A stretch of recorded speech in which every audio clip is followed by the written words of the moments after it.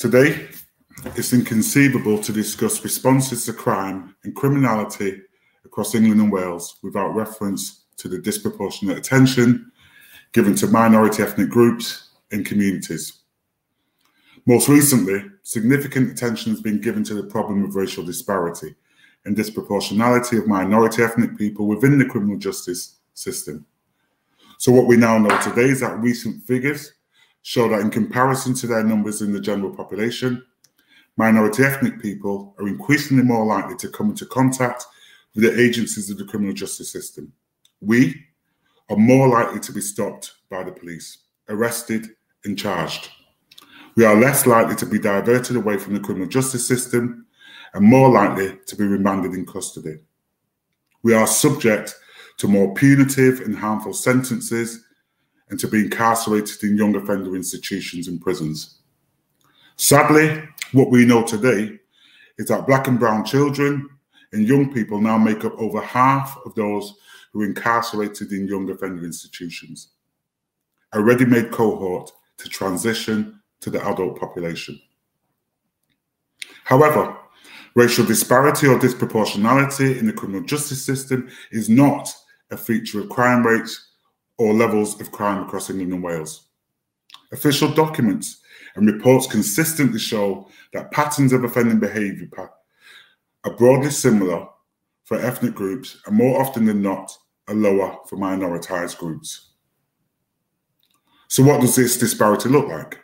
Well, a recent report has said that young Black children in London are now 40 times more likely to be stopped and searched than their white counterparts. Increasingly, this begs a question: what are the factors which are driving these levels of disparity? And within this presentation, I would like to focus in particular around the construct of the gang, and in particular, the state's response and the police in particular, their response to responding to this construct and discourse around the gang. Move on. To be stopped and searched and to encounter the police is not a random event, but I want to demonstrate it's a politically sanctioned police response to the negative racialisation of crime and criminality. Crime control is therefore better understood as a regulatory strategy to manage those who are imagined as not of the white norm, those constructed as outsiders, the criminal other. Increasingly, such crime control strategies correspond to what Garland in 2001 developed as a criminology of the other. It's a criminology that pays particular attention to those who are constructed as the threatening outcast, the fearsome stranger, the excluded and the embittered. So to draw on the work of Keith, who was writing in 1993, through times and over space, the dominant themes in racializing discourses fluctuate and contradict one another. The precise nature of Blackness that is connoted evolves. So in Britain, at a crude level, succession of racist images of gender-specific Afro-Caribbean criminality have flowed from the pimp of the 1950s to the Black Power activist of the 1960s, to Stuart Hall's mugger of the 1970s, and to the rioter of the 1980s. And quite possibly, Keith continues, to the ultimate folk devil, the underworld yardie of the 1990s. Now, what I want to draw from Keith's quote there is that what becomes apparent is that specific behaviours defined as criminal are racialised and attributed to minoritized groups and community. It is constant and unrelenting, marking out communities for political and police attention. These ideas are not linear. And whilst Keith may speak about those decade shifts and changes in these criminalised tropes, they tend to have a more cumulative scarring effect on minoritized communities. Of interest here in this quote, what we can begin to see is the final reference to the yardie of the 1990s. In essence, it begins this longevity in the racialized gang. So further within this presentation, I want to develop upon the construct of the gang to demonstrate how such labels are appropriated as political and police property, and which then drive up the policing and law enforcement of particular groups. Now, it's important to flag up, increasingly when we undertake discussions of the gang, we become ensnared in a conversation around definitions. What is clear is that the definitions around the gangs in themselves and in and of themselves are hugely problematic. I'd also go as far as to say that gang definitions almost become inconsequential. So if you think about the English riots in 2011, through to the emergence of serious youth violence, the gang has always been used to explain the provision and supply of a range of problems within society. For example, drugs. Increasingly we see reference made to county lines. Increasingly, I would argue that behaviours that are purported to be related to the gang also don't need to be criminal. In essence, the gang can be used to explain a range of antisocial behaviours as well. It can explain our involvement in different musical forms and videos and the use of social media, which I will demonstrate later. In essence, therefore, the effects of the police gang as a resource extends beyond such behaviours. It legitimises the incursion of the police and other law enforcement agencies into Black and brown communities. So it was Katz and Jacob Jacks, writing in 2004, who argued that academic debates over gang definitions are essentially an argument over the correct description of a ghost. Even today, there is no single definition that we can reliably draw upon across England and Wales. Whilst this is a significant concern to gangs researchers, those academics who engage in gang making and the production of gangs, what I would like to argue is that, in fact, the absence of a precise definition of the gang is in essence its strength. That connotes a strength to the gang label within the context of policing. As police property, the gang label is imprecise, it's opaque, it's ever-changing. It's there to be used and abused as and when it is necessary. So rather than me engaging in the futile act of attempting to offer a definition of the gang, I think it's more expedient to recognise, as Claire Alexander points out, that the gang is a transcendental signifier. It is used to signify the presence of blackness and to problematise our presence. It's a racialised gang, therefore, that has been adopted by the police and law enforcement agencies.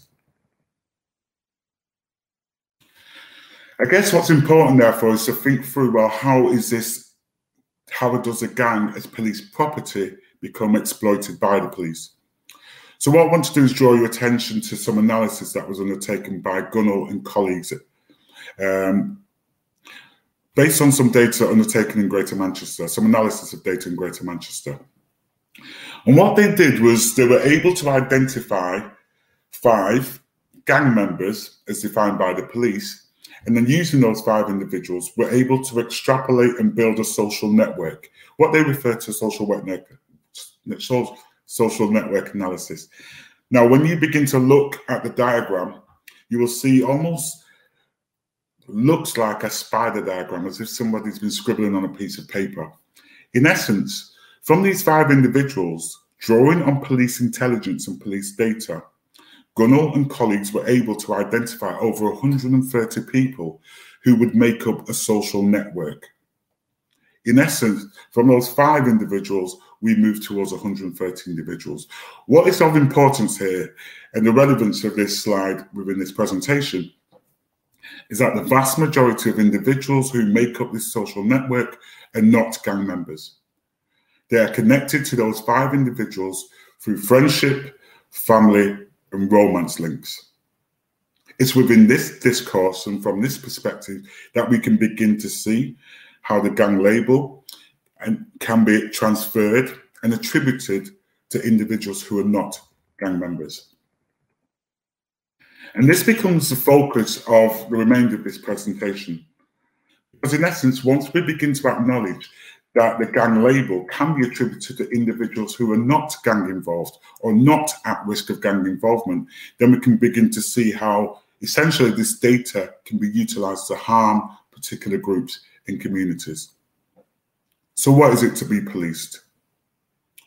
Well, I spoke to a number of men as a part of a piece of research undertaken for Stopwatch. And what some of those individuals would inform me were as follows. I've been branded as a gang member because I've lived in the area of crime and drugs and have associated with people who have been involved in certain activities. I think that is unfair. And not just in my situation, it's in every situation. People shouldn't be branded because of their surroundings, their religion, or what they do. I should be able to have friends that may do bad things, but the police should know or be able to understand that I am not involved in that and separate it. They should be able to know that there are certain Muslims who try to kill in the name of Allah, but there are Muslims who believe that is wrong and go against all of that. It's two separate things. And that is why all of this gang branding and all of that shit is mad. That's why the police don't understand. And that is what they need to understand. There is something crucial in what is being said there. That recognition that living in communities that become racialized and constructed as gang-affected communities serves to tarnish everybody who resides in those communities. So it was within the B Matrix report in 2018 that we began to explore how the gang label as police property can affect groups and individuals who are not involved in such behaviours. In essence, there was a priority focus upon the Matrix, which is a gangs database which has been built by the Metropolitan Police. So to be Matrix is to be registered to a gang police database. And in essence, the individuals who are on this database are those who are thought to be involved, again, police defined, or associated with people, or even individuals who may be at risk of violence can be registered to gangs databases. Our work was therefore simply to speak with individuals about their experiences of being policed. What was important when we began to look at the Matrix and these gangs databases, and it also echoed work that had been undertaken in Manchester, is that the vast majority of these individuals are not thought to pose any risk to members of the public. So if we looked at the Matrix at the time of this research, which was in 2018, what we knew was that, for example, only 5% of individuals were flagged as being a high risk. And I would argue the majority of those individuals, that 5%, were in custody. The vast majority, therefore, 2/3, if not higher, were registered as or flagged as green or of low risk. The majority of people, 3/4 on these databases, were under the age of 25. But what was extremely stark and taking us back to the start of this presentation was that 90% of those individuals who were registered on the gangs database in London were from a minority ethnic background. I think even equally stark was that 80% of these individuals were defined as coming from the Black Caribbean community. Following on from this and beginning to speak to individuals, therefore, who were registered to the Matrix begins to reveal the purpose of these tools and these strategies. Because whilst, in essence, we begin to attribute gangs databases as a feature of the 1990s, what we can begin to see is contemporary use. It's also a point, just as a tangent, an important point to make here, is that the gangs database and what I refer to as the gang industry emerges from what was referred to as the English riots of 2011.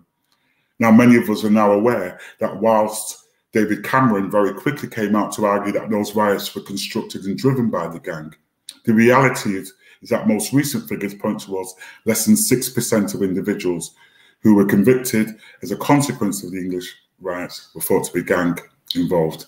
And again, we need to be careful about that 6% because those labels and those definitions are police definitions.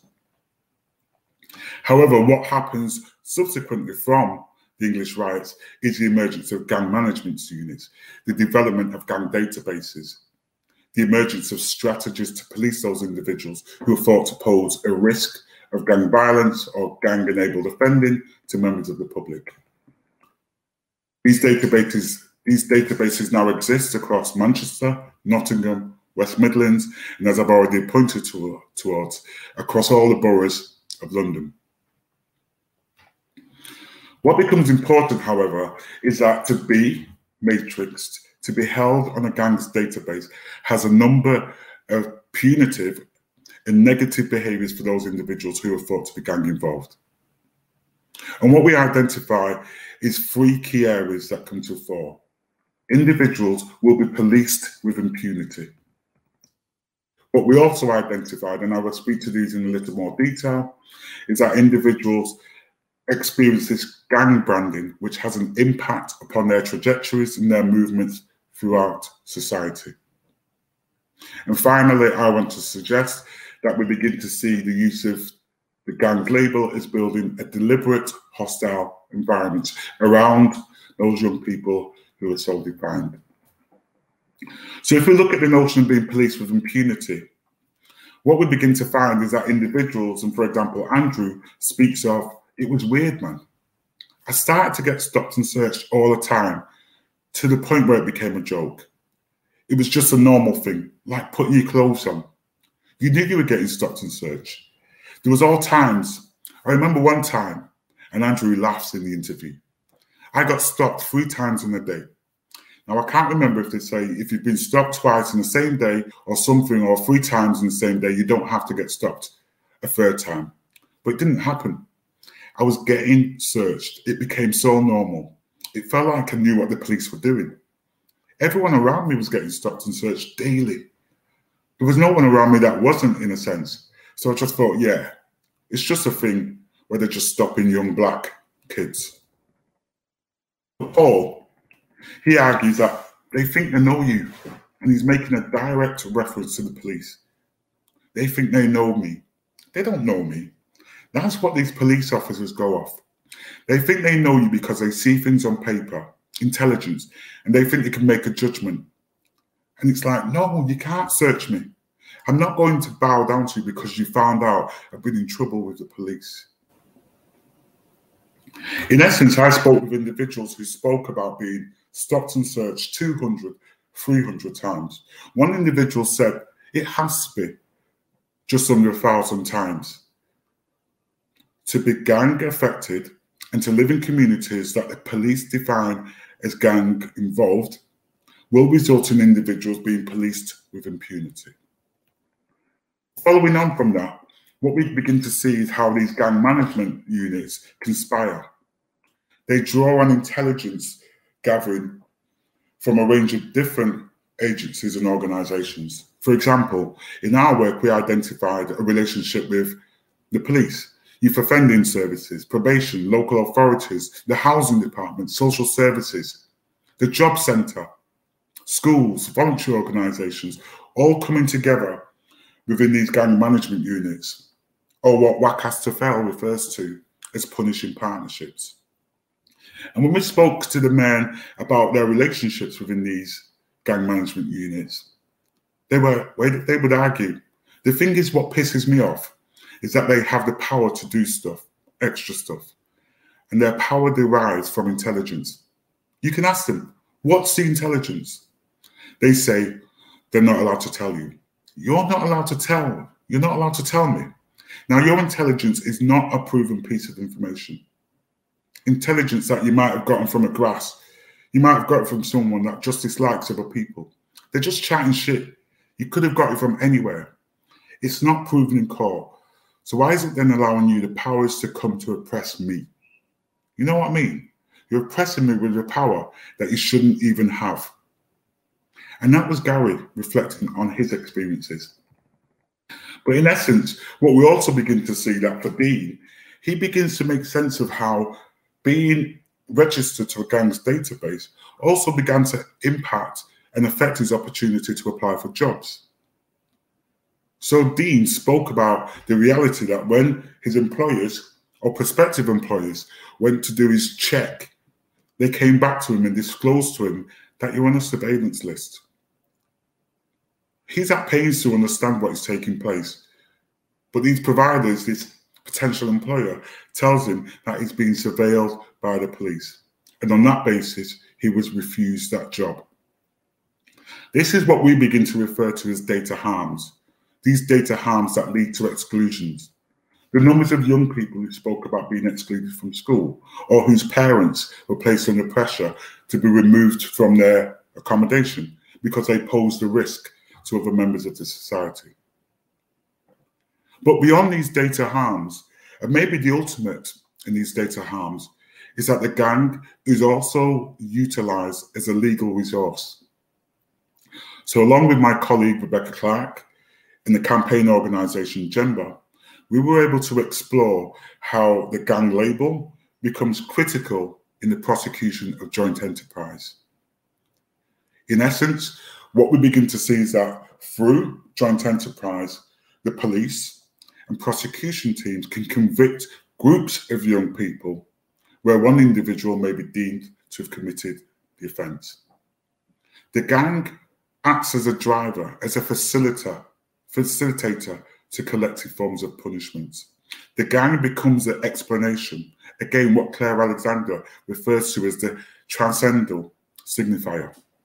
It allows the police to draw inferences, simplistic inferences, as to why the offence may have taken place. So within this discourse, we begin to see the gang as a primary definer linking in with other racialised, criminalised tropes. For example, within joint enterprise cases, we begin to see social media utilised, Facebook, Instagram, pictures that individuals may have on their mobile phones, or an individual's very presence in a music video is indicative of the gang as police property, or what the police refer to as gang insignia, how an individual is dressed, the colours that they may wear. Their associations with historical names. In Manchester, we speak about Gooch and Doddington, are still being used today within local newspaper. The names of gangs which go back 20, 30 years are used as a way of collectively punishing groups of young people. Gang names that existed even before these children were born. What we're also beginning to see, and an increasing tension, is the use of technology. So the police deployment of tech, or what we increasingly refer to as data-driven policing, being used as a way of trying to signify and to co-locate individuals virtually at the scene of the crime. So cell site through telephones. Again, the social media analysis of telephone calls and text messages. The use of video is increasingly being used as a way of trying to co-locate individuals as a way of collectively punishing groups. But simply relationships. As I spoke to earlier, to be a family member or to be a friend of an individual who the police have defined as a gang member, and we know how problematic that is now, is also enough for individuals to be embroiled and pulled into joint enterprise cases. Again, to the fore is police intelligence. The use of stop and search, police intelligence gathering process, is central here.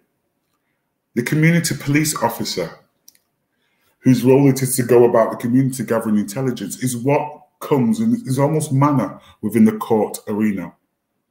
Finally, and it's important to recognise, is that an individual's geographical location, where they live, the name of the area they live within, is enough to signify the notion of gang involvement, and therefore again can be utilised to embroil young people into court cases. But it's important to recognise that when we speak with individuals from these communities, or those individuals who are affected by joint enterprise cases, they can test the gang label. For example, and on this slide you can see a number of examples. I have never been in a gang. I was a family man who had a good job. We're a group of young lads who smoke weed and fuck around, and we get labelled a gang. We were just friends, normal working teenagers, The prosecution and the judge said me and my co-defendants offend together. I was brought up with the same group of people, through school to holidays with family. We were very close and always together, so the prosecution found it easy to call us gang members. In essence, we begin to see how the gang as police property comes to the fore. Now, it's important to disclose that as part of the Joint Enterprise Research, Dangerous Associations, 5 individuals self-disclosed as a gang member, but the vast majority of over 240 individuals who responded to that survey resisted the imposition of the gang label. For me, increasingly, the academics' debates around gang members and gang definitions, or even young people's contentions of gang definitions and gang labels, are irrelevant within the context of the police. And in essence, it's been this research which has pushed us to a contemporary point where the gang database and the matrix itself has come unchallenged. So in conclusion, I started this conversation with an acknowledgement of racial disparity and the disproportionate numbers of minority ethnic people within the criminal justice system of England and Wales. I also highlighted that increased police and law enforcement attention is not the consequence of crime rates or offending behaviour, but a feature of who the police and media construct as a contemporary crime problem. Since 2019, the Metropolitan Police have been removing the personal details of people from the Matrix Gangs database. This followed an enforcement notice by the Information Commissioner's Office. Today, this has resulted in the removal of 1,000 young black men. Evidently, it is racism in its institutional forms and the racialization of crime which drives racial disparity. Young black and brown children and young people are recorded onto gangs' databases not for their behaviours or any notion of criminality, but because of where they live, because of their family and friends.